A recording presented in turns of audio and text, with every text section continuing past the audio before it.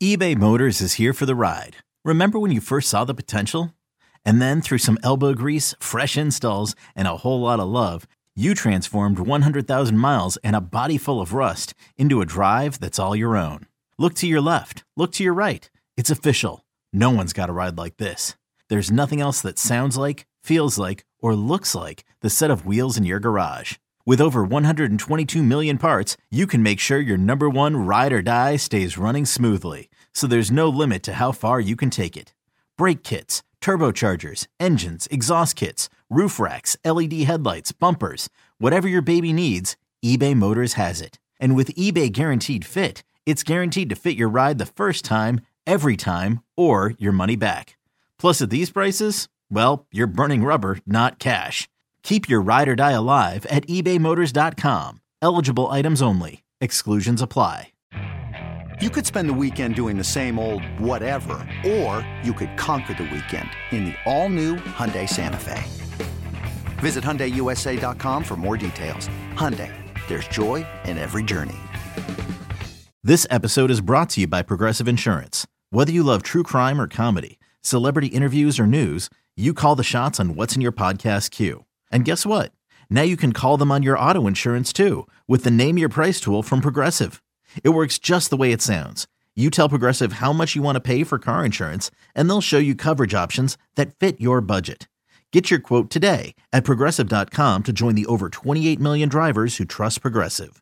Progressive Casualty Insurance Company and Affiliates. Price and coverage match limited by state law. Let's get it. All football, all the time. You're listening to the best football show, hosted by Brian Baldinger. I'm Brian Baldinger, and this is the best football show at Baldy NFL, Twitter, Instagram, YouTube, all over the place. TikTok, you can find all my breakdowns. I've done about 40 so far today, but I was in Baltimore, the Charm City yesterday, and I watched the Ravens paint a masterpiece. I mean, an absolute masterpiece. Defensively. I mean, let's just start with their defense, because in the last two home games now, the 5-1 Detroit Lions came to Baltimore. They were getting beat 35-0 in the third quarter. They gave up 2 field goals that day. The Seattle Seahawks came in with a nice, shiny 5-2 first-place record in the NFC West, and Baltimore dismantled them. Geno Smith didn't have time to drop back and hit a receiver. They couldn't run the ball against him. They were dysfunctional. They looked like a bad offensive football team. And I talked to Pete Carroll before the game. He's got a lot of young guys playing, but those young guys have been winning games for him. And yesterday, the Baltimore Ravens, they came out. First of all, they're number 1 in the league in defense. Fewest points given up. In 4 of their 9 games this year, teams haven't scored a touchdown. They're number 1 in sacks. They had 4 more yesterday. They hired Chuck Smith to be the outside linebacker coach and the pass rush specialist. Chuck Smith was a great pass rusher in this league. He's been running a pass rush academy in Atlanta for a long time. He got hired by the Ravens. And all of a sudden you see Odafe Owe and Jadeveon Clowney and Justin Matabike and anybody from the secondary that's blitzing, Kyle Hamilton, you name it. They're all better pass rushers now. They have Geno Stone, who's got an interception in 4 straight games, and he leads the league with 6. And he got another one yesterday. Like, pick a category. I mean, it was on display yesterday. And so I was blown away. Now, Cleveland comes to town this week.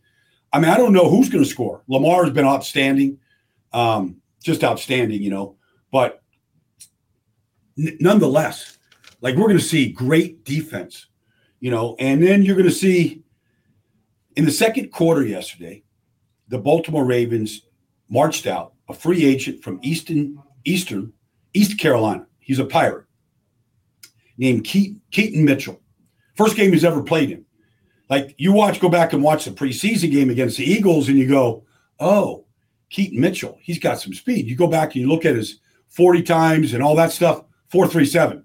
I saw him warm up pregame. I don't know what he is, 5'8", 190 pounds. I mean, he's not big at all. He torched the Seattle Seahawks yesterday. On one drive, he carried it 4 times for 37 yards, and he broke tackles and slithered through holes. And then in the third quarter, he broke a 40-yard run, and not anybody laid a glove on Keaton Mitchell, including Tyreek Woolen. I mean, Reek runs a 4.2 840, and he ran away from him. Then he broke a 60-yard run by just breaking tackles and using his speed. So they found a hidden weapon, and you can be sure that he'll be active the other games. But they just dismantled Seattle. And so it got me thinking about the NFC. Are they frauds? I mean, you think about the Eagles are 8-1. Their one loss was to the Jets. Okay. Now, they turned it over 4 times that day. But, the Jets beat them.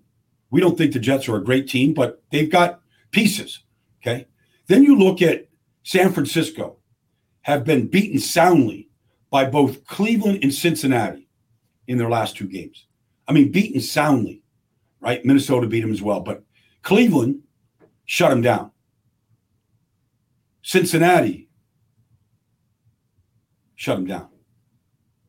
Joe Burrow did whatever he wanted to do against them. Then you look at Cleveland. Cleveland beat San Francisco. They put you shutout yesterday, albeit. Clayton Tune is starting. You look at Jacksonville, what they've done to New Orleans and Atlanta, NFC teams. You look at Houston, what they did to New Orleans a couple weeks ago.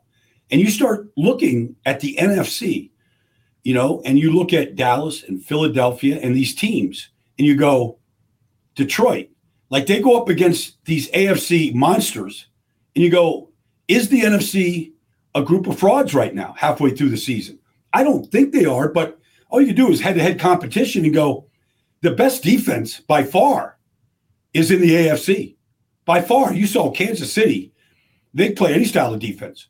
We saw what they did to Miami yesterday, held them to 2 touchdowns. The second one was on a short field after a turnover. You look at Miami's defense now with their pieces in place, with Jalen and Xavier and Javon back, and what Jalen Phillips and Bradley Chubb and Christian Wilkins and David Long, what they're doing, they finally got their pieces together. You watch what Vic Fangio does with that defense the second half of the season. You look at what Cincinnati's doing defensively, like how they're just finishing teams off, and what they did to Seattle a couple weeks ago, and Seattle couldn't score at the end of the game. What Cleveland's doing, Baltimore, what Pittsburgh is doing defensively, and you go, man, the best defenses are in the AFC by far.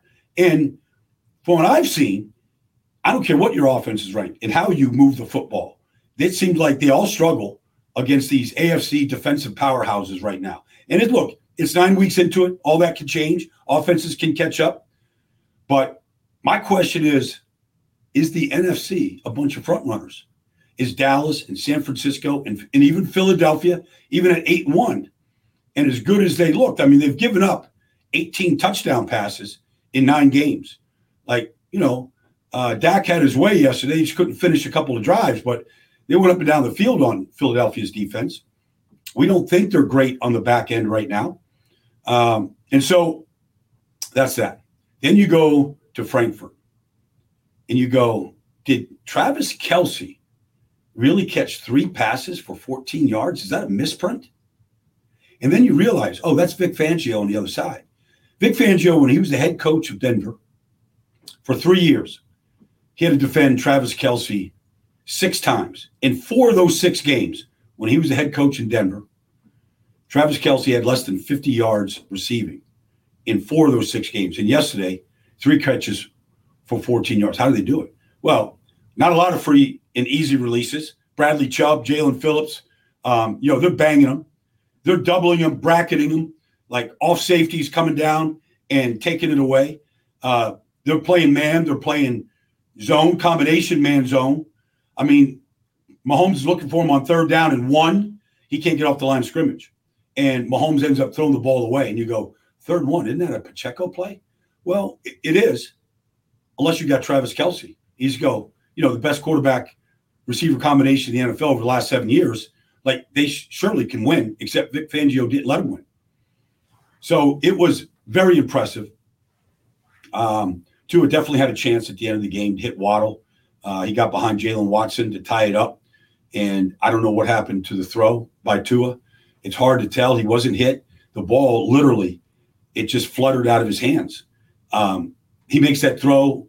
I've watched him in practice, mini camps. He makes that throw 99 out of 100 times. The ball, it just floated, and it just didn't get down the field. It wasn't anything. The ball just didn't come out the way it comes out. Didn't come out hot. It wasn't spinning, and it was just I mean, I don't know. I haven't listened to any press conferences. Maybe two have talked about it. It was unfortunate. And then on the final play where he gets sacked, I mean, it's not a great snap by Connor Williams, but it's the first time all day that Kansas City went to a blitz zero look. And I think Tua took his eyes a little bit off the ball, even though, and it didn't help that it was low and to his right, and he had to move to get it, and just fumbled it and, ended the game. But there was plenty of opportunities there for Miami to win that game. And then I think I want to finish with, it was a great game Sunday night in Philadelphia, or Sunday afternoon in Philadelphia. Hey, it's Kaylee Cuoco for Priceline. Ready to go to your happy place for a happy price? Well, why didn't you say so? Just download the Priceline app right now and save up to 60% on hotels. So whether it's Cousin Kevin's Kazoo Concert in Kansas City, go Kevin, or Becky's Bachelorette Bash in Bermuda, you never have to miss a trip ever again. So download the Priceline app today. Your savings are waiting. Go to your happy place for a happy price. Go to your happy price, Priceline. Just a great football game. But you look at Jalen Hurts. Nobody thinks he's 100%. I think this bye week is really going to help him. 8-1. They were 8-1 a year ago as well. But he was really good. He only threw for 207 yards. He threw 2 touchdowns. Didn't turn the ball over. But man, he is like, his improvement is from the pocket. And I put it out there today on Twitter. Like, he made 6 throws from the pocket. I think last year, maybe earlier this year, maybe 100% healthy Jalen, maybe he doesn't stay there and make those throws. But for whatever reason, he's staying in the pocket and he's making one good throw. The touchdown throw to Devontae Smith, 29 yards, just a dime, an absolute dime. And it's from the pocket. And he's got a little pressure coming on the outside of him.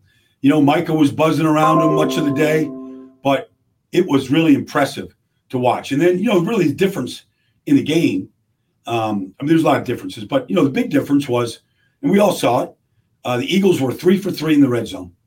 They had to create a play to A.J. Brown for a touchdown. They were Dallas was a man coverage with Stephon Gilmore. They had the perfect play. Gilmore just couldn't get there. He got bubbled, and that's all he needed. Got an opening, and Jalen on just a nice little read option to DeAndre Swift. Floats it out there to A.J. Brown for a touchdown. And then, the Cowboys, they were down there, but they were 3 for 5 in the red zone. And they couldn't complete the drives on a couple of occasions. And that was ultimately the difference in a great football game. And then you just look at Dak. Dak's going to take a lot of heat, but he played a great game. Dak moved. He saw the field. He didn't make any mistakes. Like, he was awesome. He made throws on the run that we haven't seen him make. Now, we've seen him make them against bad teams in blowout games. But, we're talking about a quality opponent, for, the division leaders. It was a great game. And Dak to CeeDee Lamb, Dak to Jake Ferguson, they were almost unstoppable. CD, everybody took turns on CD. Slay had him. Slay did a pretty good job, but he gave up some. Gosh, you pick a guy. Eli Ricks, poor young rookie man, free agent. Having CD with some of these double moves of his and the way that he is just fearless over the middle of the field. I think Dallas, there's no moral victories. Nobody feels good in Dallas about that loss. Nobody, especially with a chance to win it.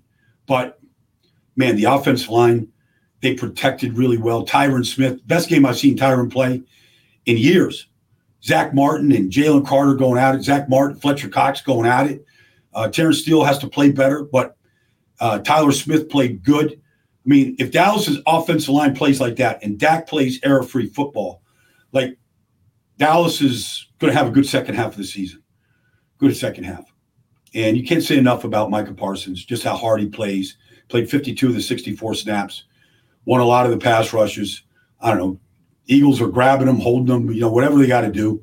They don't call it. They just let them play.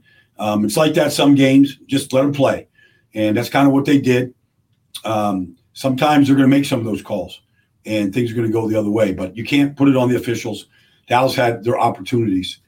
So that's the best football show right there. That's tomorrow